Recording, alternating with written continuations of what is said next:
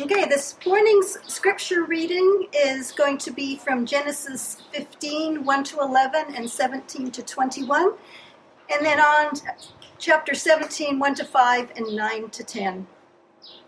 After this, the word of the Lord came to Abram in a vision. "Do not be afraid, Abram. I am your shield, your very great reward." But Abram said, "Sovereign Lord, what can you give me since I remain childless? And the one who will inherit my estate is Eliezer of Damascus." And Abram said, "You have given me no children, so a servant in my household will be my heir." Then the word of the Lord came to him. "This man will not be your heir, but a son who is your own flesh and blood will be your heir."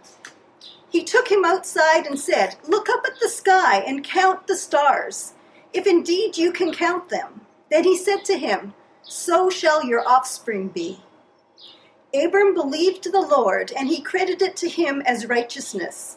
He also said to him, "I am the Lord who brought you out of Ur of the Chaldeans to give you this land, to take possession of it." But Abram said, "Sovereign Lord, how can I know that I will gain possession of it?" So the Lord said to him, "Bring me a heifer, a goat, a ram, each 3 years old, along with a dove and a young pigeon." Abram brought all these to him, cut them in two, and arranged the halves opposite each other. The birds, however, did not cut in half. Then birds of prey came down on the carcasses, but Abram drove them away. When the sun had set and darkness had fallen, a smoking firepot with a blazing torch appeared and passed between the pieces. On that day the Lord made a covenant with Abram and said, "To your descendants I give this land, from the Wadi of Egypt to the great river of the Euphrates, the land of the Kenites, Kenizzites, Kadmonites, Hittites, Perizzites, Rephaites, Amorites, Canaanites, Girgashites, and Jebusites." And then over to Genesis 17. When Abram was 99 years old, the Lord appeared to him and said, "I am God Almighty. Walk before me faithfully and be blameless. Then I will make my covenant between me and you and will greatly increase your numbers." Abram fell face down, and God said to him, "As for me, this is my covenant with you. You will be the father of many nations. No longer will you be called Abram, but your name will be Abraham, for I have made you a father of many nations." Then God said to Abraham, "As for you, you must keep my covenant, you and your descendants after you, for the generations to come. This is my covenant with you and your descendants after you, the covenant you are to keep.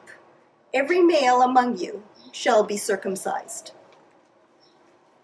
Let's pray for Robin. Lord, thank you for the opportunity to meet together again and to be in this beautiful space on this beautiful morning. And we ask that you would just fill Robin afresh with your spirit, that he might be able to preach this message to us. And Lord, that you would help us to be able to hear what it is that you want us to hear from this message. Lord, we ask that you would be glorified in all that's said and in all of our thoughts. We pray this in Jesus' name. Amen.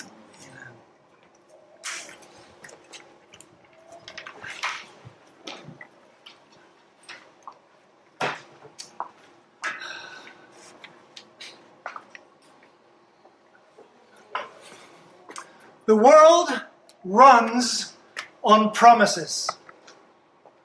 Think about it. Every contract is a promise.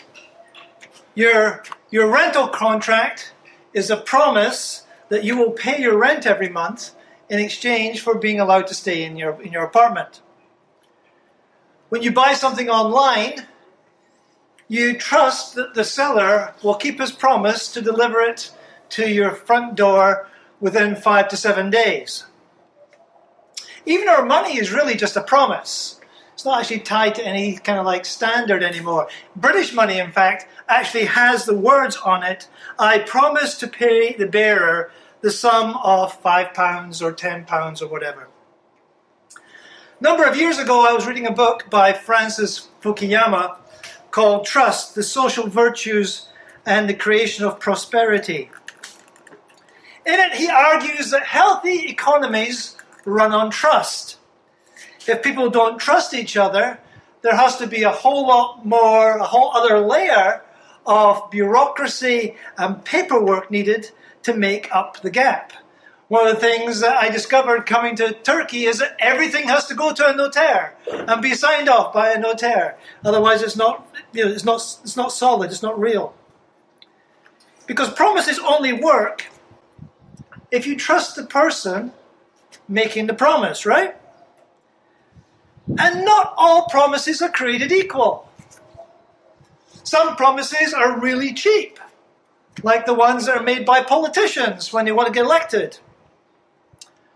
Other promises can be costly, like the ones that couples make when the promises they make to each other in their wedding vows, to serve and be faithful to each other, for better, for worse, for richer, for poorer, in sickness and in health, to love and to cherish, till death us do part. I've done that a couple of times recently. During the lockdown, I actually had the privilege of doing 2 weddings, which was not what I was expecting at all. But there you go. And it was a wonderful thing to see people make promises that have such a huge impact upon their lives. Those are costly promises that those people made. So this is the second message in the series called The Promises of God. And we're talking about especially the ones which are identified as covenants. So last week we talked about God's covenant with Noah. And I said that the story of redemption in the Bible doesn't actually start until Genesis 12. And when it starts in Genesis 12, it starts with a promise. In Genesis 12, 1-3, the Lord said to Abraham, "Go from your country, your people, and your father's household to the land I will show you." And here comes the promise. "I will make you into a great nation, and I will bless you. I will make your name great. You will be a blessing, and I will bless those who bless you.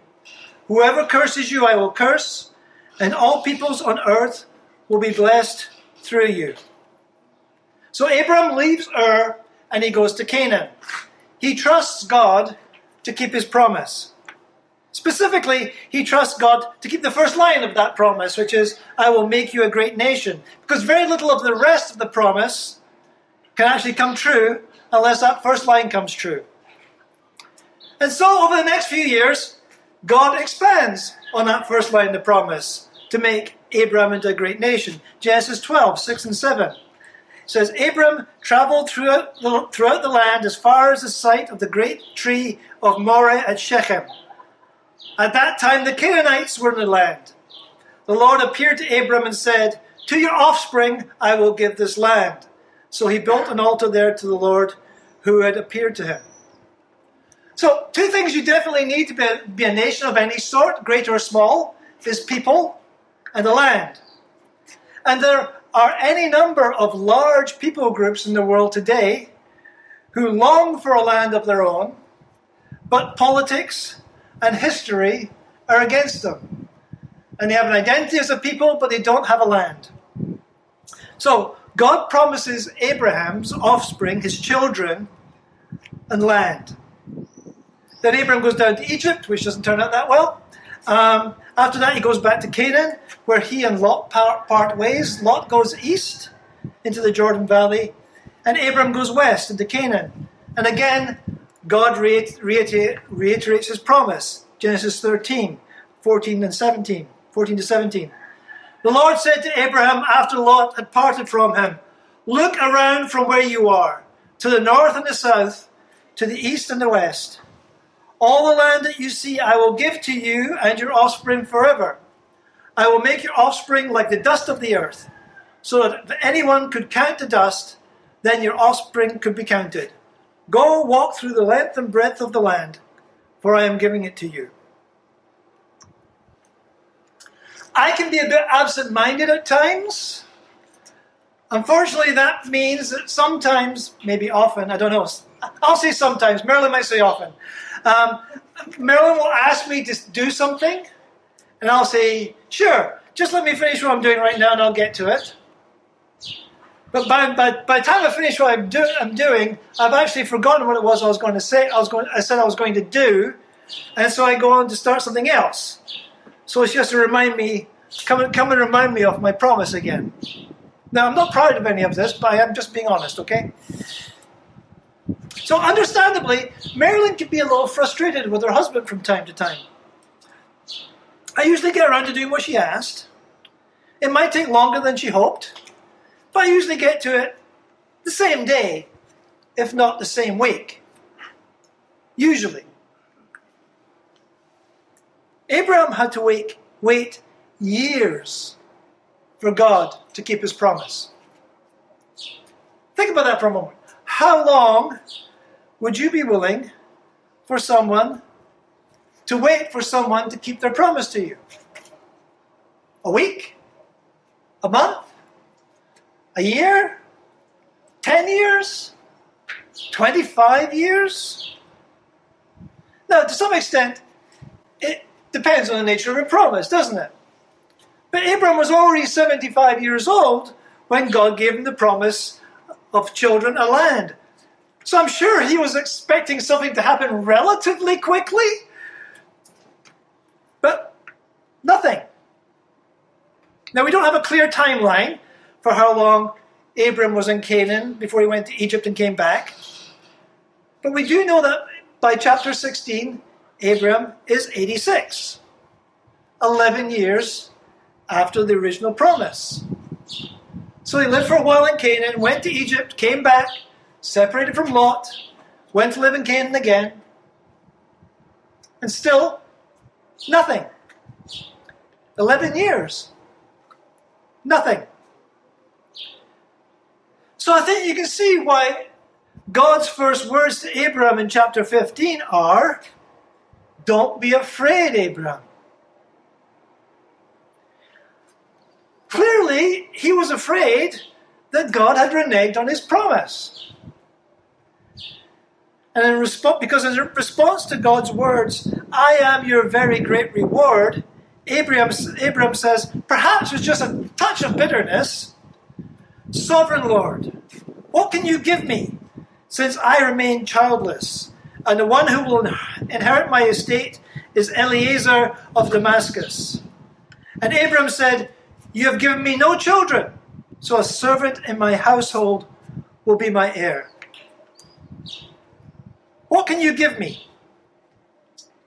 That's a little ungrateful. I mean, the reason why Abram and Lot had to separate was because God had blessed them both with so much livestock that they couldn't graze their flocks and herds on the same land. And then when Abram went to rescue Lot, he had more than 300 armed men at his command. So he wasn't doing too badly. He was wealthy. He was powerful. But he had no children. And in that culture, nothing could make up for the shame of being childless. And that's what Abram says to God. What can you give me, since I remain childless? None of this counts for anything if I can't pass it on to someone. You have given me no children, so a servant in my household will be my heir. And the implication is that God has reneged on his promise. That far from becoming a great nation, Abram's name and family line would die with him. So God responds with a repetition of the promise. And every time God reiterates his promise, it gets more detailed. What started off as a general, I will make you a great nation, is now, this man will not be your heir, but a son coming from your own body will be your heir. He took him outside and said, look up at the heavens and count the stars, if indeed you can count them. Then he said to them, so shall your offspring be. And verse 6 says, Abram believed the Lord, and he credited it to him as righteousness. And we'll come back to that in a minute. So God has addressed Abram's fear about not having any children. But there's still the matter of the land. In verse 7, God says, I am the Lord who brought you out of the Ur of the Chaldeans to give you this land and to take possession of it. And Abram's response, understandably, is, Sovereign Lord, how can I know that I will gain possession of it? And of course, it isn't actually Abram himself who will take possession of it. He won't take possession of it. It will be his great-great-great-great-great-grandchildren that will take possession of it.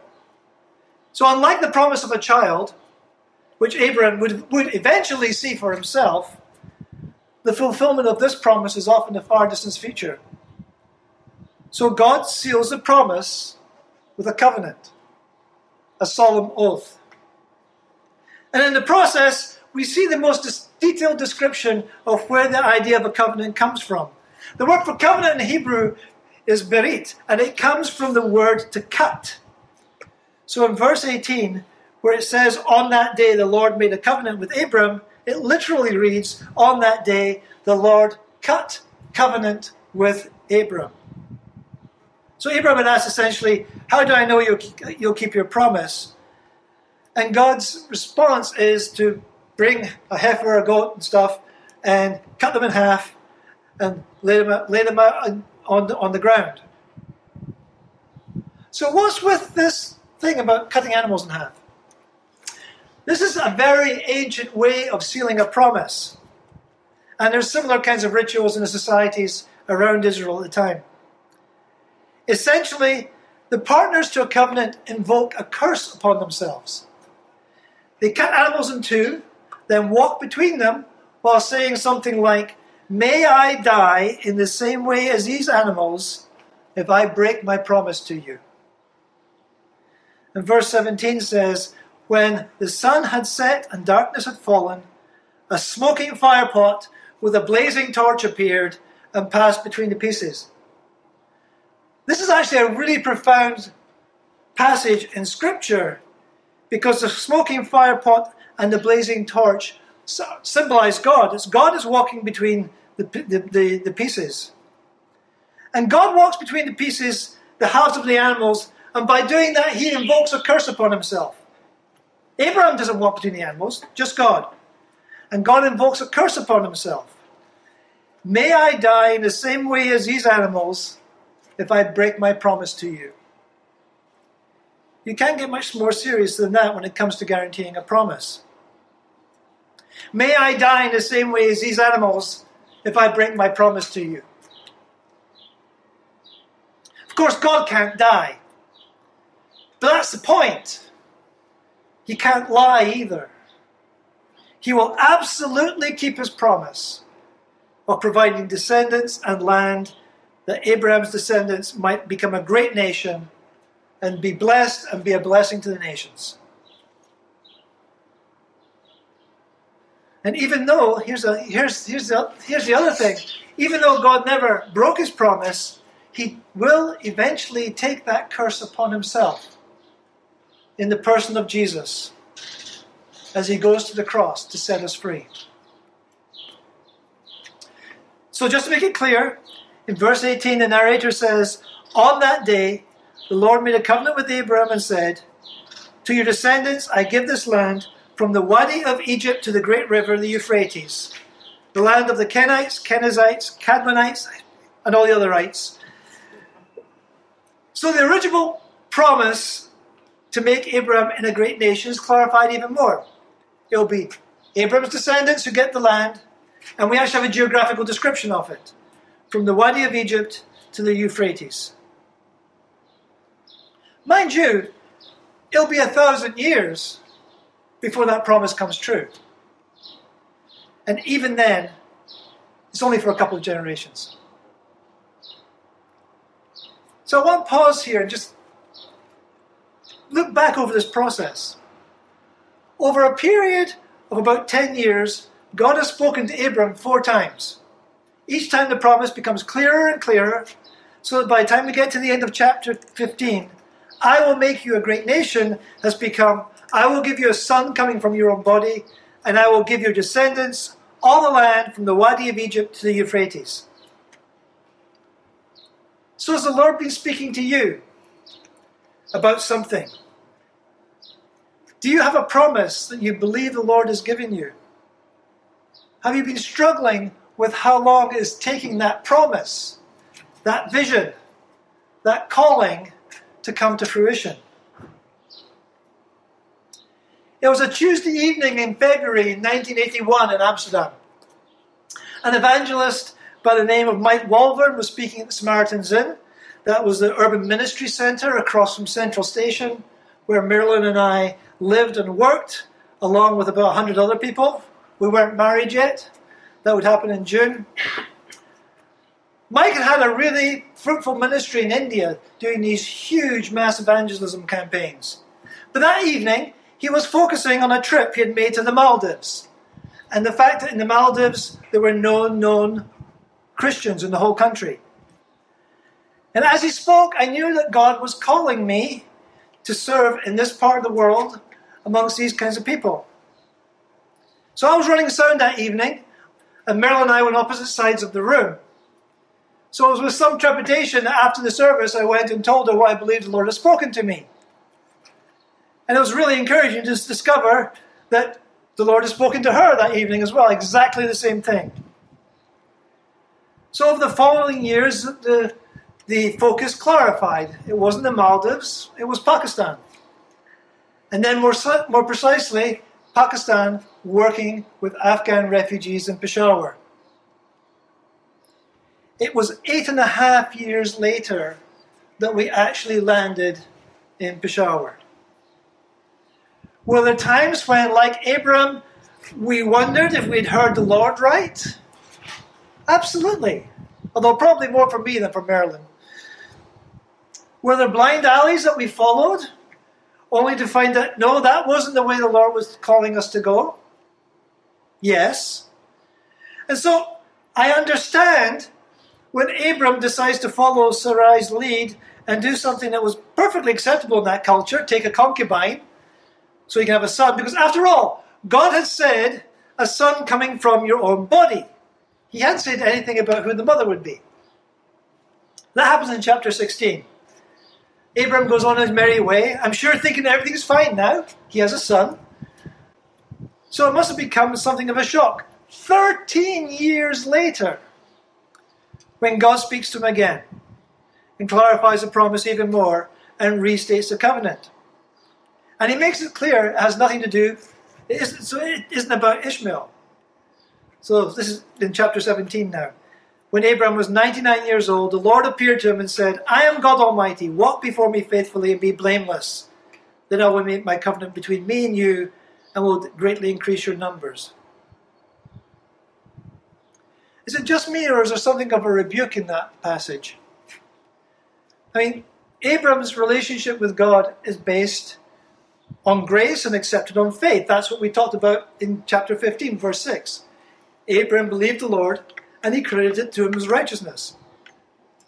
As Paul explains in Romans, that's all that's required for salvation, is to trust God.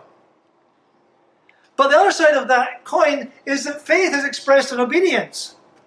If Abram had never left Ur of the Chaldeans, none of us would be sitting here this morning. One act of obedience. Obedience counts too. And Abram had taken things into his own hands with the whole Ishmael episode. And God is reminding him about who makes decisions in this relationship. Abram fell down, face down, and God said to him, as for me, this is my covenant with you. You will be the father of many nations. And he restates the commitment to give him a son. Then verse 8, he restates commitment to give a land. The whole land of Canaan, where you now reside as a foreigner, I will give to you as a possession. And then he re-emphasizes the importance of obedience. He says, God says to Abram, as for you, he says, as for me, this is what I'm going to do. He says to Abram, as for you, you must keep my covenant. You and your descendants after you for the generations to come. But the requirement at this point isn't onerous. It just says, every male among you shall be circumcised. Now, not surprisingly, the word for circumcision also comes from a word to cut, actually to cut off. It's a different root from the one that gives us cutting covenant. Some scholars think this is the human side of that covenant that we saw in chapter 15. It says, when the foreskin is cut off, the implicit significance of the ritual is it indicates that if this child breaks the covenant, he will be cut off from God and the community and thrown away. So God cuts covenant with Abraham and takes a curse upon himself in chapter 15. And in response, Abraham's children will be marked as belonging to the covenant people by cutting, by circumcision. All that, and it's still another year until Isaac is born. It's 25 years, and it's still another year until Isaac is born. We're not going to talk about that this morning. So what can we learn about this story? One thing we can learn is that God's timetable is not ours. He works to a different timetable from us. It took 25 years for God's promise of a son to come true, and 1,000 years for the promise of the land to come true. Personally, I don't know if I could wait that long. But Abram did. Waited 25 years to see a son. And because he trusted God to keep his promise, because as chapter 15 verse 6 says, Abram believed the Lord and he credited it to him as righteousness, we are here today, standing in the same kind of faith, the same kind of trust that he put in God. And we also trust Jesus' promise to return and set everything right. As Peter says in 2 Peter 3:9, the Lord is not slow in keeping his promise, as some understand slowness. Instead, he is patient with us, not wanting anyone to perish, but everyone to come to repentance. So God's timetable is different from ours. We also learn that trust, that faith, doesn't have to be perfect to be acceptable.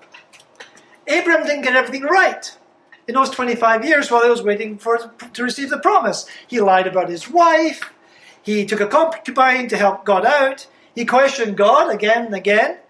You've given me no children. How will I inherit the land? Believing God's promise doesn't mean that you never question it. It doesn't mean that you never doubt.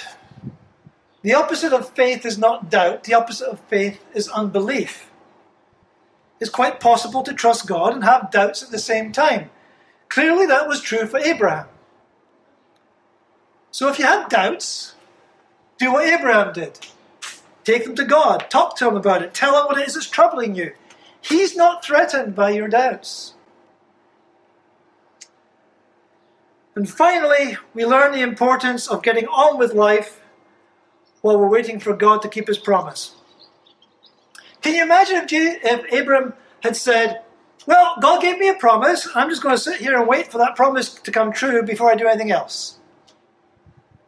But he didn't. He trusted God would meet him and redirect him as he went about his life. So he raised sheep and goats, he traveled around the countryside, he became very successful, all while waiting for God to act. So don't put your life on hold just because you believe God has given you a promise. When the time comes, he'll know where to find you. As Paul says, we're all sons and daughters of Abram if we trust God as he trusted God. God has a plan. We can see that plan unfolding in the promises he makes to Noah, Abraham, the Israelites, David. Promises that eventually become focused in Jesus.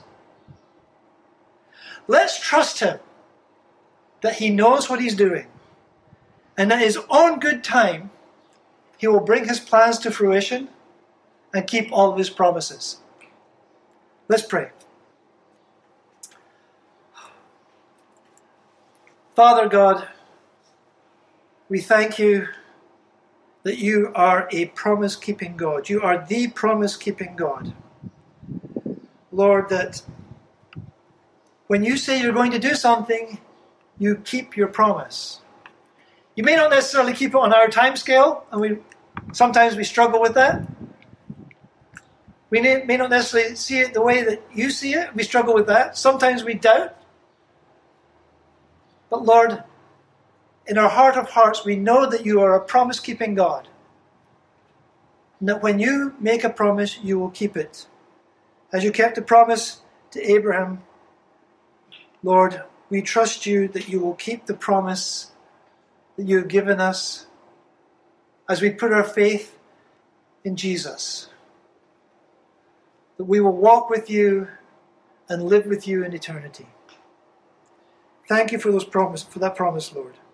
Lord, thank you that we can trust you and that we have Abraham as an example of what it means to trust you, complete with all the stumbles and sidetracks.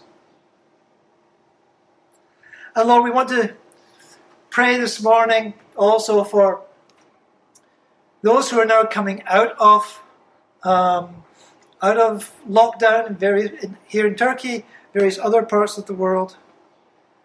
Lord, help us. Give us wisdom to know what to do, because it's very confusing. What can we do? What can't we do? What is safe? What is risky? Each of us has different levels of risk resilience, Lord. So help us know what the right response is. Lord, we pray for families who have been really stressed over this time, that they'd be able to get some relief from that stress. Lord, we pray for those who perhaps have fallen back into bad habits, destructive habits through this time, that as they get more freedom and interaction with people, there'll be the opportunity to have some healing of that and some regain control over those things. Lord, we pray for Zeki with his numbness down the one side, Lord, that you would touch him and heal him.